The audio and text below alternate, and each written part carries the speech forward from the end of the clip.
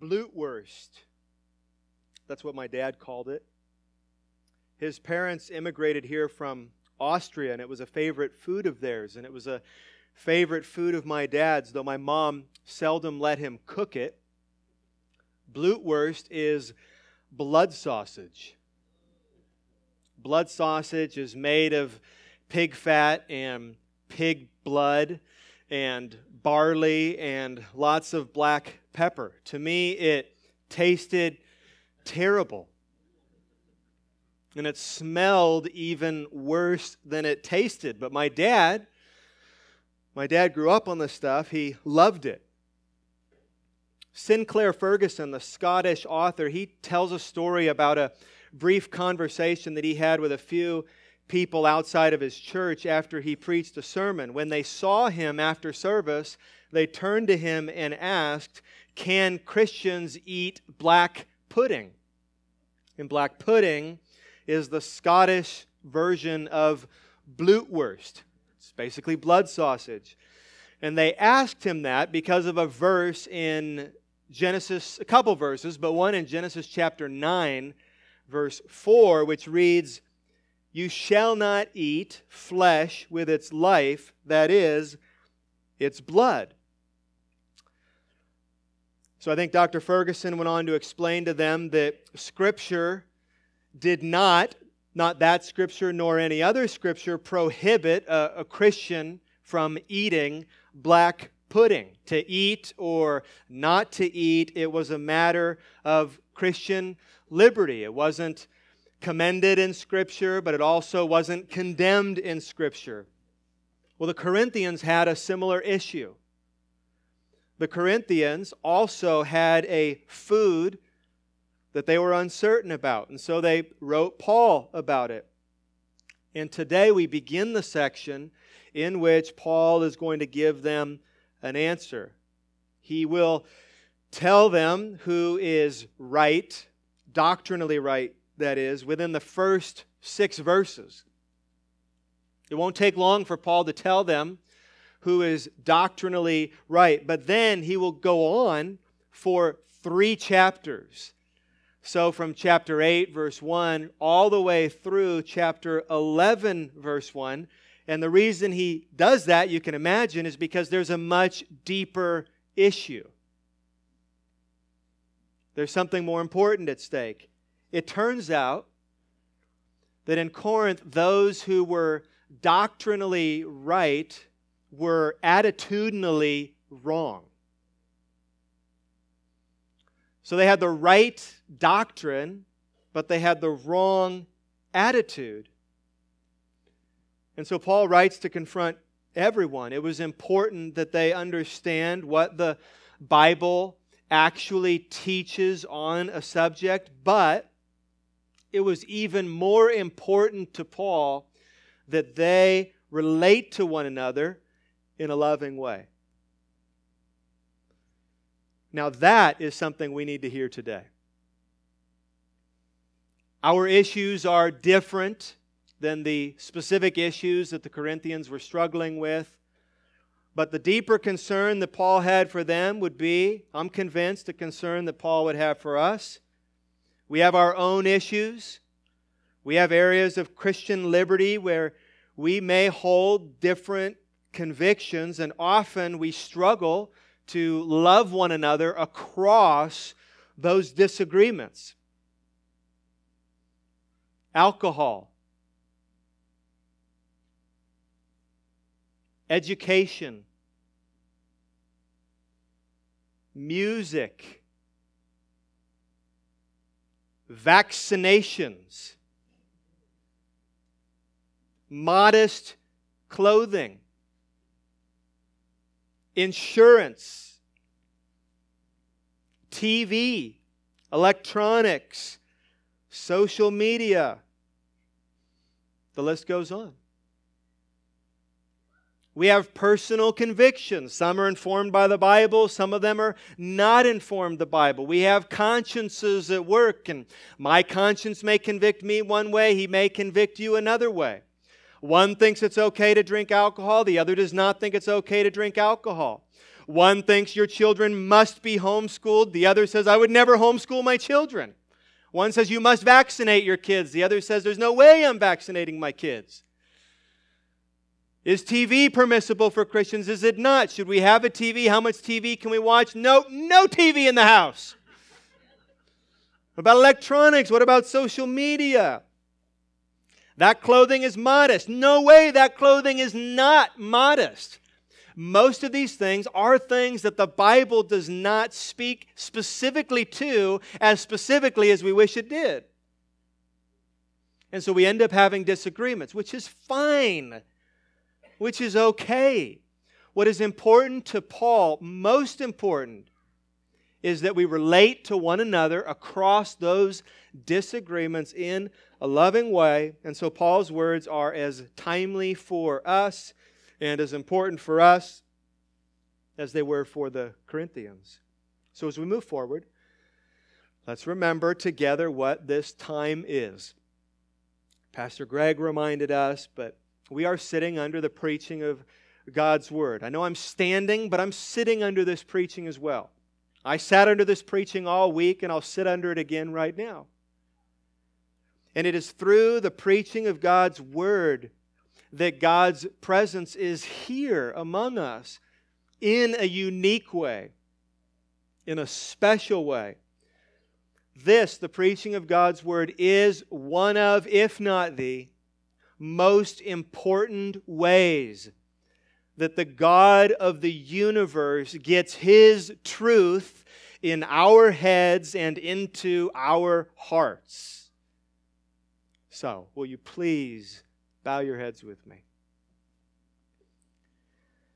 Father in heaven, as we listen to this sermon, fill our minds with truth, fill our hearts with affections, and move our wills to love you.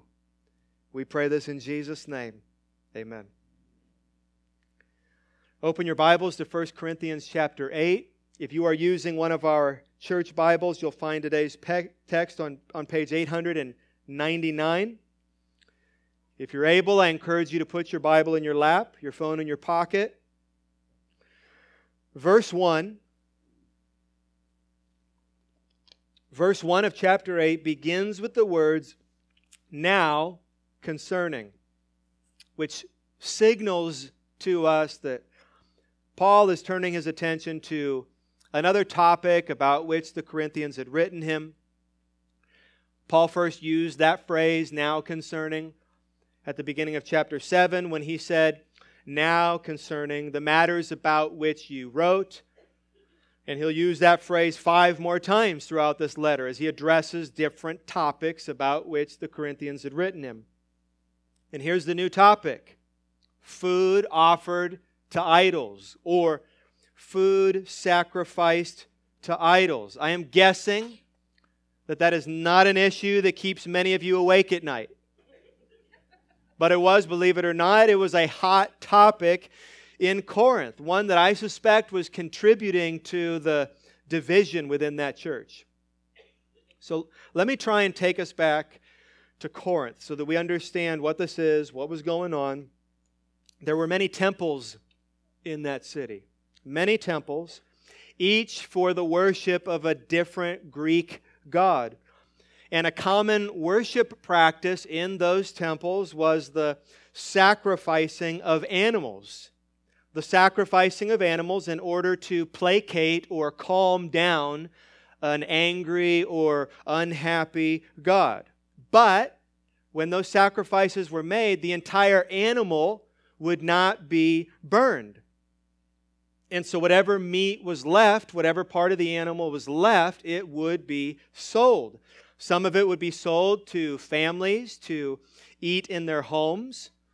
And some of it would be sold and eaten right there at the temple in banqueting halls or dining halls. So here's what was happening. Some of these Corinthians, right, were becoming Christians.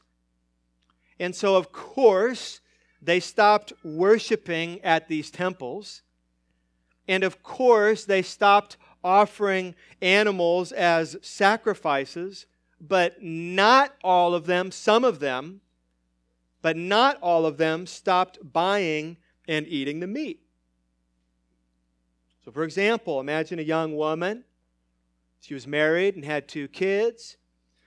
She and her husband had recently become Christians, so they stopped worshiping at the temple. They stopped offering animals to idols, but they still needed to eat. So once a week, she would go down into town, and she would have 2 options when it came to buying meat. She could go to the agora, or the marketplace, which was very expensive, or she could buy meat at the back door of the temple. Same quality of meat, but for far less money. So, buy it and eat it, or not buy it and eat it? That was the question they were wrestling with. Okay to buy that meat? Okay to eat that meat? Or is it not okay to buy it? Is it not okay to eat it? And so you had 2 sides. For some Corinthians, it was not a problem. They were saying it's no big deal. It's not like there's an actual God that meat was offered to. There is no rule in the Bible that prohibits eating this meat. You're being legalistic. This is stupid. Get over it. Lighten up. But for others, it was a problem. Buying and eating that meat from the temple would remind them of their former life. It would provoke shame and guilt. It felt wrong to them. How could they enter that place again? How could they spend their money there? Wouldn't spending their money there be supporting their idolatry? They didn't want to give the impression to others who may see them go in and out. They didn't want to give them the impression that they endorsed or accepted the practice of animal sacrifice. And then what about the meat itself? It had been offered up to a pagan god. So again, on one side you had lighten up, it's no big deal. And on the other side you had tighten up. How can you call yourself a Christian and walk into that pagan temple and give them that money? Don't you know Target has a liberal agenda?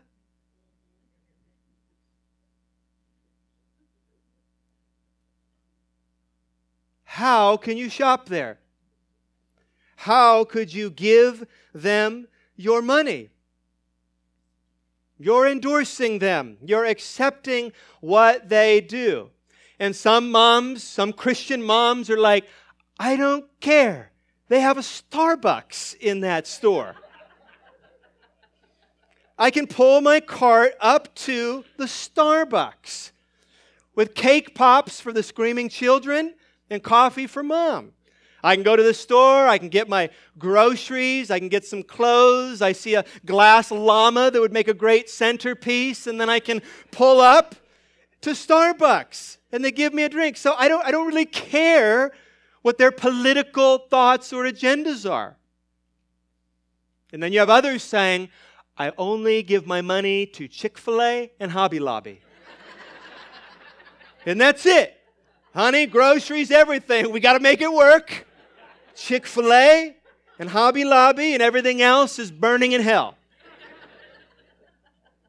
So who's right there? So you get the idea. That's sort of what was going on. So Paul's got a lot to say in response. Again, for 3 chapters. But our verses today, just the first 6 verses of chapter 8, Paul is simply laying a foundation for everything else that he's going to say on the subject. He's laying the foundation here. This foundation will be the key to their church and the church resolving these kinds of issues. So verse 1, the first part, verse 1a. Now concerning food offered to idols, we know that all of us possess knowledge. You see those quotation marks? This is one of the reasons it's important to have your Bible out in front of you. There's quotation marks there. Those are not part of the original Greek. Those are editorial suggestions to show us that Paul is quoting the Corinthians here. They claimed to possess a certain knowledge that released them to eat meat offered to idols. And if we want to know what bit of knowledge that was, we just have to skip down and read verse 4. Therefore, as to the eating of food offered to idols, we know, what did they know? That an idol has no real existence, and that there is no God but one. And now look, this is not a quote. This is Paul. He's agreeing with that. 4, verse 5, although there may be so-called gods in heaven on earth, as indeed there are many gods and many lords, yet for us there is one God, the Father, from whom are all things and for whom we exist, and one Lord, Jesus Christ, through whom are all things and through whom we exist. So Paul agrees with their theology. That knowledge that they possessed was right. There is only one true God. All these other gods are fictional. These gods and these temples, they are made up. They may have idols made of these gods with eyes and ears and mouths, but they do not see, they do not hear, and they do not speak. These new Christians had probably read Psalm 115, 4 through 7.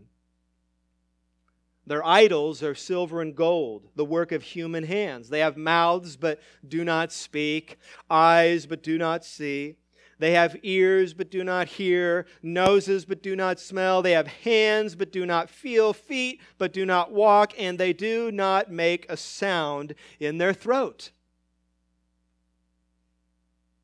So they possessed this knowledge, and so they concluded, rightly, it is permissible to buy and eat this meat that had been offered to idols. Their thinking on the issue, it's right. They possessed good knowledge. It was good knowledge, which is why the effect this knowledge had on them is somewhat surprising. This wasn't bad knowledge. It was good knowledge. But look at the effect it had. Let's read the second half of verse 1. This knowledge puffs up, but love builds up. The knowledge was good, but its effect was bad. The knowledge was right, but its effect was wrong. Paul will not correct their beliefs on this issue, but he will correct their behavior. The orthodoxy is solid. The orthopraxy is dead wrong. There is more to the Christian life than sound doctrine. Now, the Christian life does not exist and is nothing apart from sound doctrine, but there is so much more to the Christian life than sound doctrine. We must get more than our doctrine straight. The Greek word translated puffs up is physio. It means conceited. It means to be filled with pride. It means looking down on others. Paul used this same word earlier in chapter 4, verse 6, where he wrote that none of you may be puffed up. And what happened when they were puffed up? In favor of one against another, looking down on one another. So this knowledge, Paul writes, it is puffing you up rather than building others up. You see the contrast in that verse. This knowledge is puffing you up rather than building others up. This knowledge, he says, puffs up. And what's the contrast? But love builds up. So here's what was happening. For these Corinthians, this knowledge was leading to pride that puffed up and destroyed.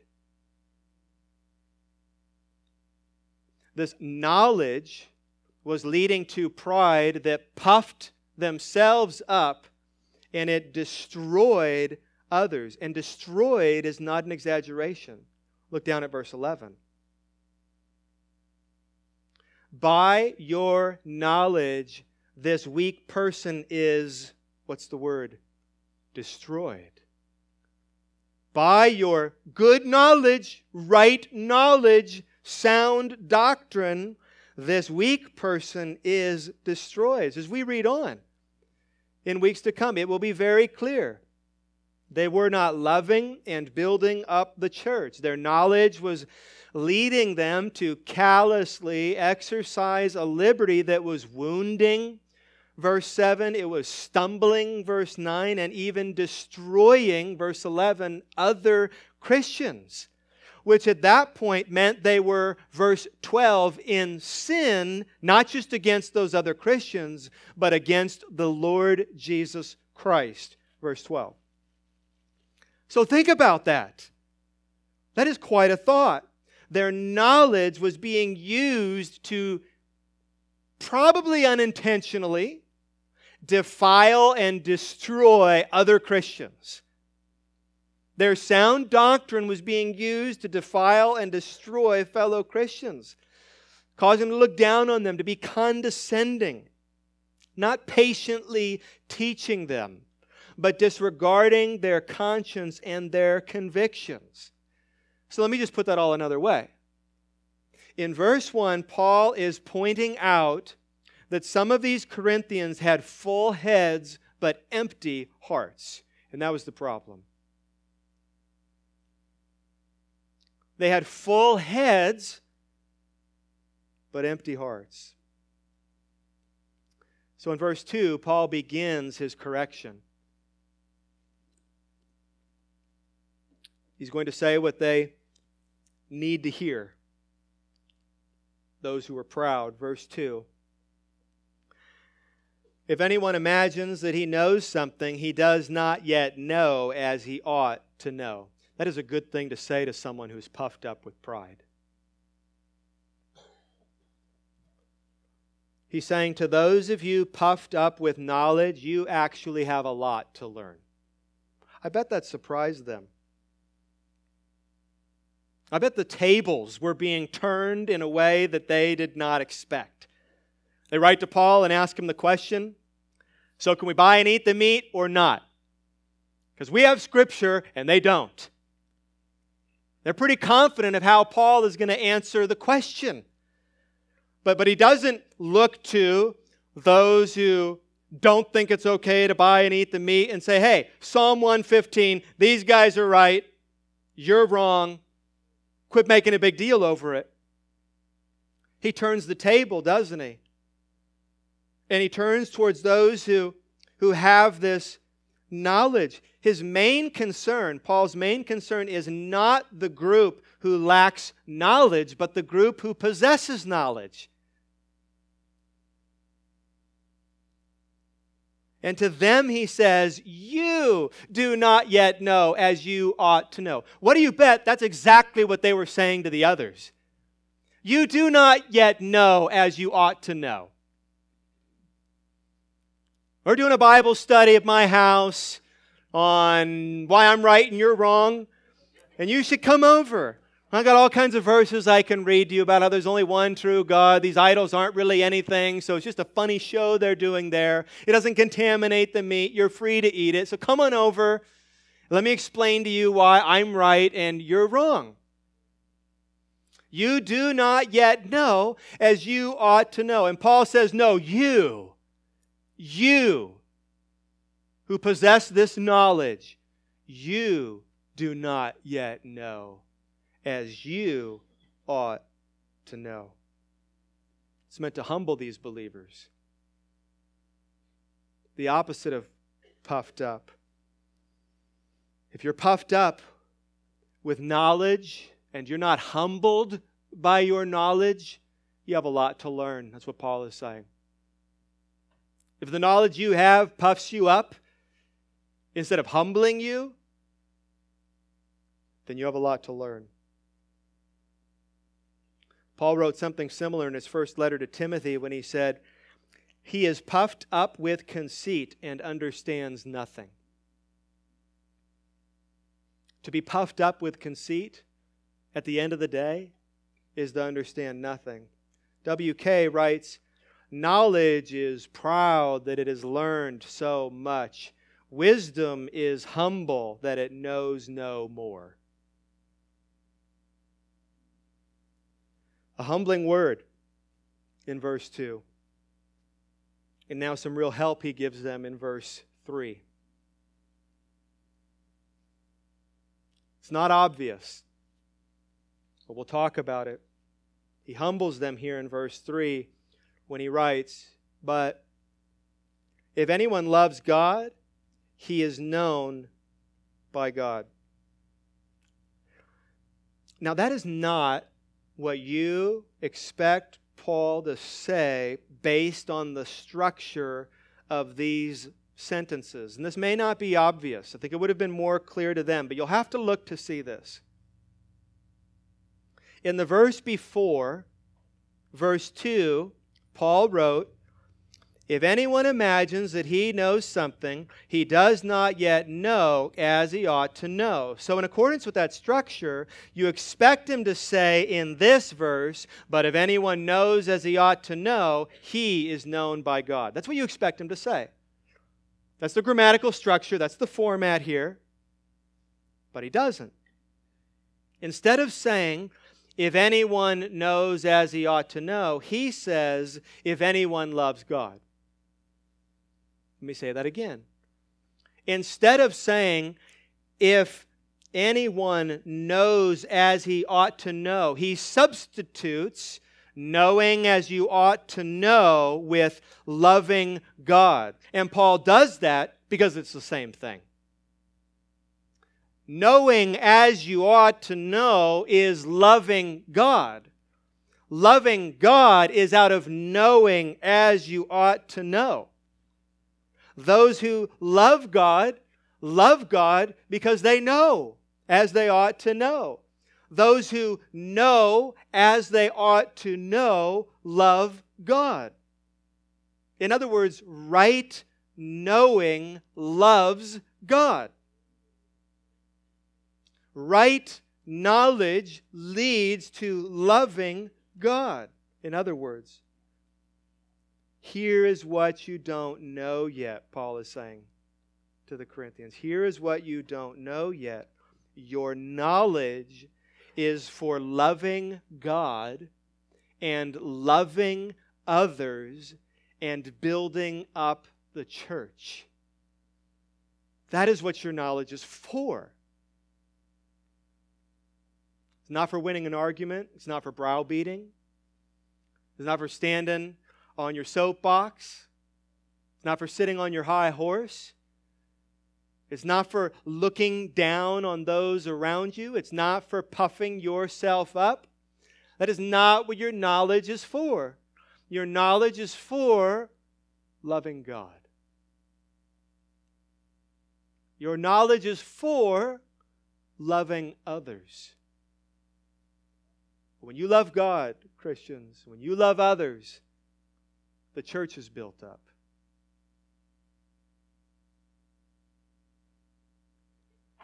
And here's the most humbling statement of all. Remember, keep in mind, Paul is correcting pride here. He has already told those boasting in knowledge that they have a lot to learn. That's humbling.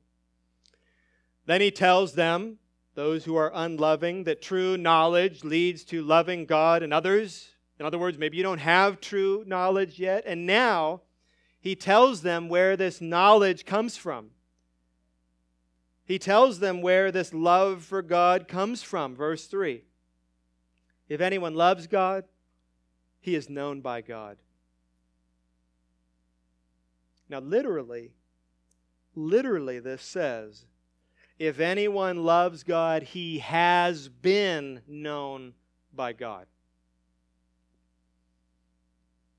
If you love God, this would be true for any of you here today who love God.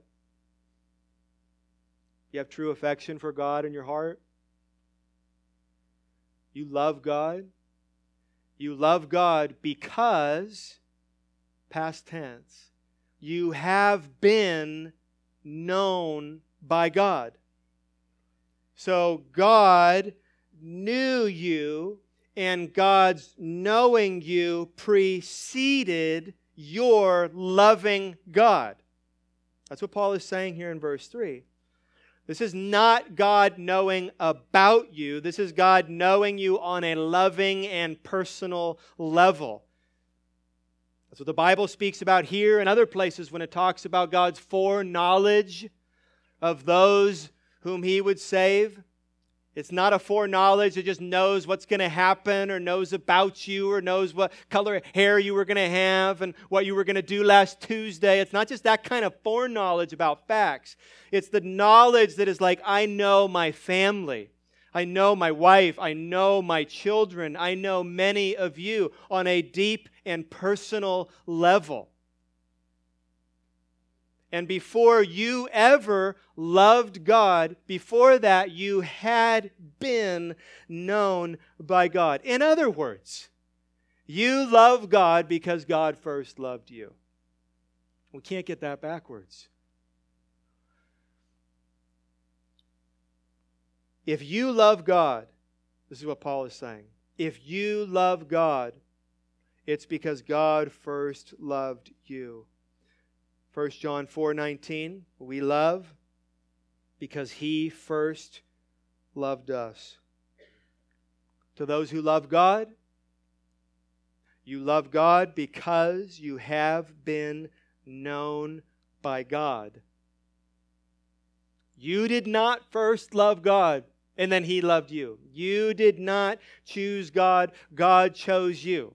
Or to put that another way, you did choose God, but you chose God because God first chose you. God said, I have known you. I have set my affection on you from the beginning of time as we know it. I love you. I have set my affection upon you. And I will send my Son to die for you.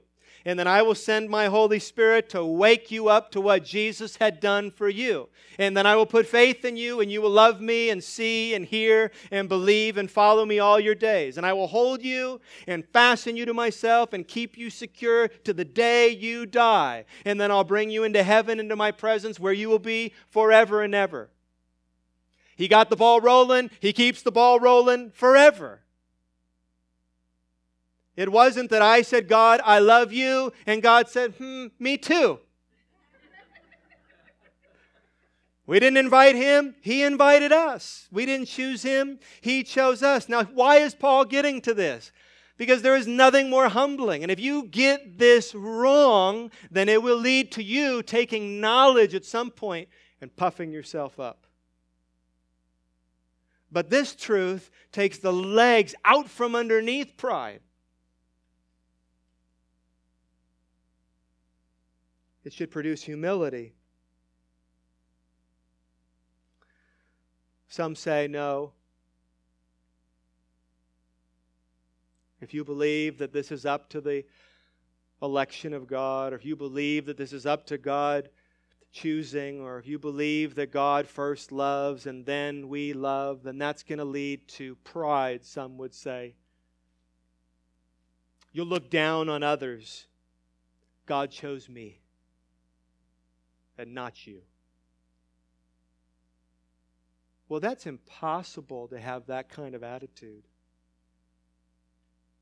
If you understand scriptures like Titus 3:5, which says, He saved us, yes, He saved us, not because of works done by me in righteousness, but according to His own mercy.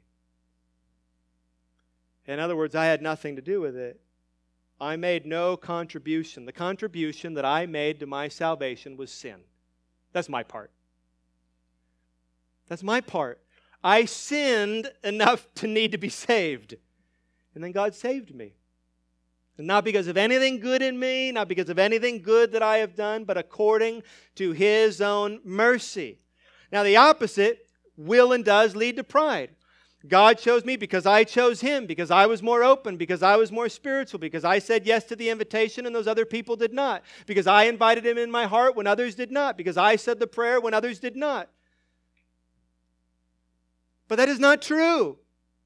It is because God, before you were even born, set His affection on you. He sent His Son Jesus to die for you. At some point, when you chose Christ, it was because He sent His Holy Spirit to open your eyes and ears to who He was and what He had done. And of course, you yelled out in faith. You believed. You loved Him, and you've been loving Him ever since as He has kept you, because He said, I will lose none that the Father gives me. And then He says, I will bring to completion what I started, and you will be, Christian, in glory with Him one day. And that is not my work, and that is not your work, and it is not dependent on what I did, what I'm doing, or what I will do. It is, what was the title of Charles Spurgeon's book? It is all of grace. Now, if you think that that leads to puffing yourself up and pride, you're not hearing it.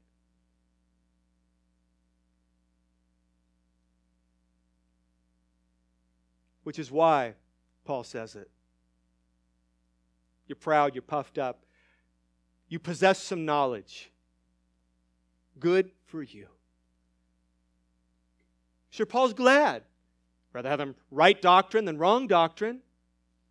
But what is he saying? Do you understand? The only reason you have this knowledge, the only reason you know, the only reason you love God is because God first loved you. And now you're going to look down on others who do not yet possess that same knowledge? That's his confrontation. You got full heads, Corinthians, but your hearts are empty. So here's what we're seeing in these foundational verses. Sometimes knowledge leads to pride that puffs up and destroys. Sometimes knowledge leads to humility that loves and builds up. The very opposite. I'll say that one more time. And we see this. I see it in my life. Maybe you've seen it in your life or in others, in your church, your family. Sometimes knowledge leads to pride that puffs up and destroys. But sometimes knowledge leads to humility that loves and builds up. What is this foundational teaching here from Paul? Knowledge is for loving God, loving others, and building up His church. Knowledge is not for puffing yourself up. Knowledge is not for defiling or wounding or stumbling or destroying other Christians. The knowledge that God has given me is so that I may love Him and others more deeply, like with more affection in my heart. Not a have to love, a get to love, a want to love. Not something I have to manufacture. But knowledge about who God is generates real, feeling, affectionate love for God in my heart. And love for His people. For those of you who have been Christians for any period of time, you've found that same thing surprising you and showing up in your heart. I know God, I know who He is, and I love Him. I love Him. And I love His people. We were sitting down this week and we were reading in our family about Pushan, this woman in India who became a Christian. Her husband ripped up her Bible, kicked her out of the home. We read about her, and I know, at least for me and my wife, we loved her.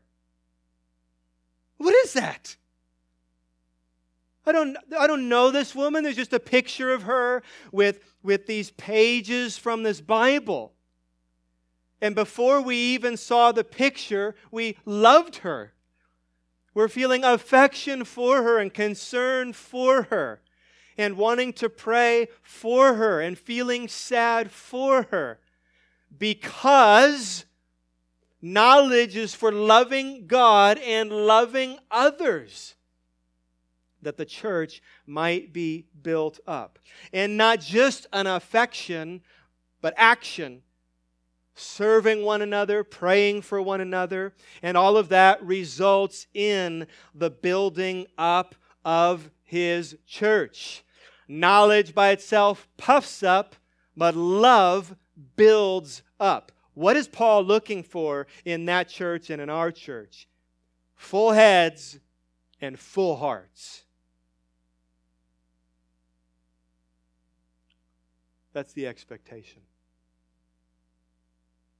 Full heads and full hearts.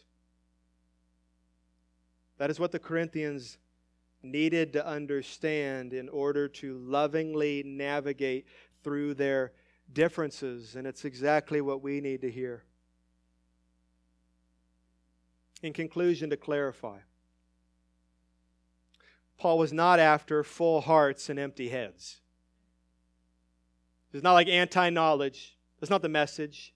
Here or anywhere in the Bible. See, that's what knowledge does. It puffs up every time. That's not what he's saying. Christianity is not anti-intellectual. Paul says, "Do you not know?" 10 times in this letter alone. There is knowledge Christians must have. And the reality is, you may not be a scholar, you may not be an academic, but every single one of you is a theologian. You're just a good theologian or a bad theologian. But you all believe things about who God is. And if I asked you, you could tell me. And if I told you to write them down, you could write them down. What would you be writing out? Your theology. What would you be talking about? Your theology. You don't have to be a scholar. You don't have to be an academic. You don't have to pick up these deep doctrines quickly, but you need to be a theologian. You need to know God. Without knowledge, you will have zero love for God. And the more knowledge you do have, the more potential there is that you will love God even more. But without knowledge, you'll be an empty furnace. You'll just be an empty furnace, and it does no good for anyone. It just sits there. And maybe it's pretty. And maybe you talk about what it could do if there were logs in it. Isaiah 5:13. Therefore my people go into exile. Why? For lack of knowledge. It's important. Acts 2:42. What were the Christians devoting themselves to? To the apostles' teaching. And to the fellowship, to the breaking of bread and prayer. And 2 Timothy 2:25 says that we're praying for others because God may perhaps grant them repentance. Repentance leading to what? A knowledge of the truth. So Paul was not after full hearts and empty heads. Heads need to be full too. Also, Paul was not after full heads and empty hearts. That was the problem in Corinth. It is not what knowledge is for. Knowledge is not for wounding, stumbling, or destroying others. It is for loving God and loving others, which builds up His church. Knowledge is a means to an end. It is a path to a destination. It is theology and doxology. It is explain in a sermon and exhort what we should do with it. Your goal in every sermon should be to understand and then apply. It is doctrine and then devotion. C.S. Lewis wrote, I tend to find the doctrinal books often more helpful in devotion than the devotional books. And I rather suspect that the same experience may await many others. I believe That many who find that nothing happens when they sit down or kneel down to a book of devotion would find that the heart sings unbidden while they are working their way through a tough bit of theology with a pipe in their teeth and a pencil in their hand. And John Piper has said, the theological mind exists to throw logs into the furnace of our affections for Christ. This is what knowledge is for. Knowledge is good. Right knowledge is crucial. It's important. But Paul was not after just right knowledge. He wasn't after full heads and empty hearts. So not full heads and empty hearts, not full hearts and empty heads, but rather full heads and full hearts. So let me ask you a couple questions. Does knowledge cause you to love God more?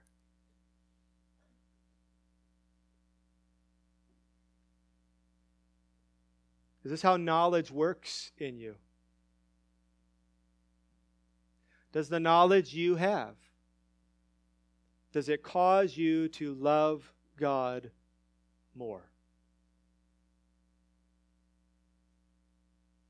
A second question. Does knowledge cause you to love others more?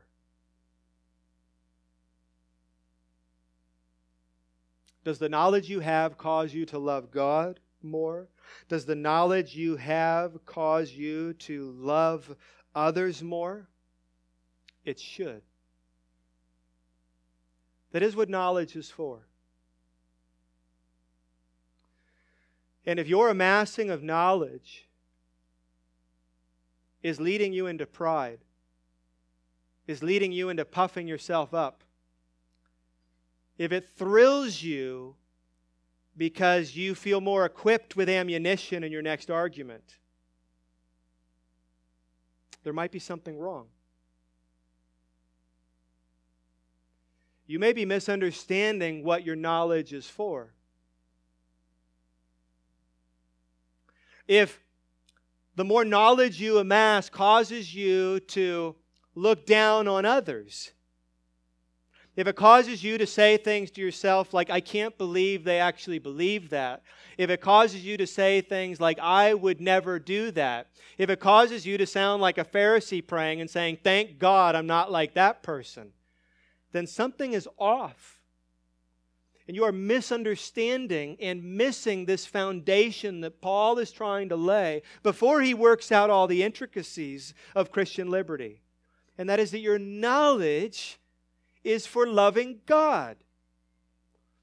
Get sound doctrine, get good theology so that you can know God more and love God more, so that you can love His people more, so that you can build up His church.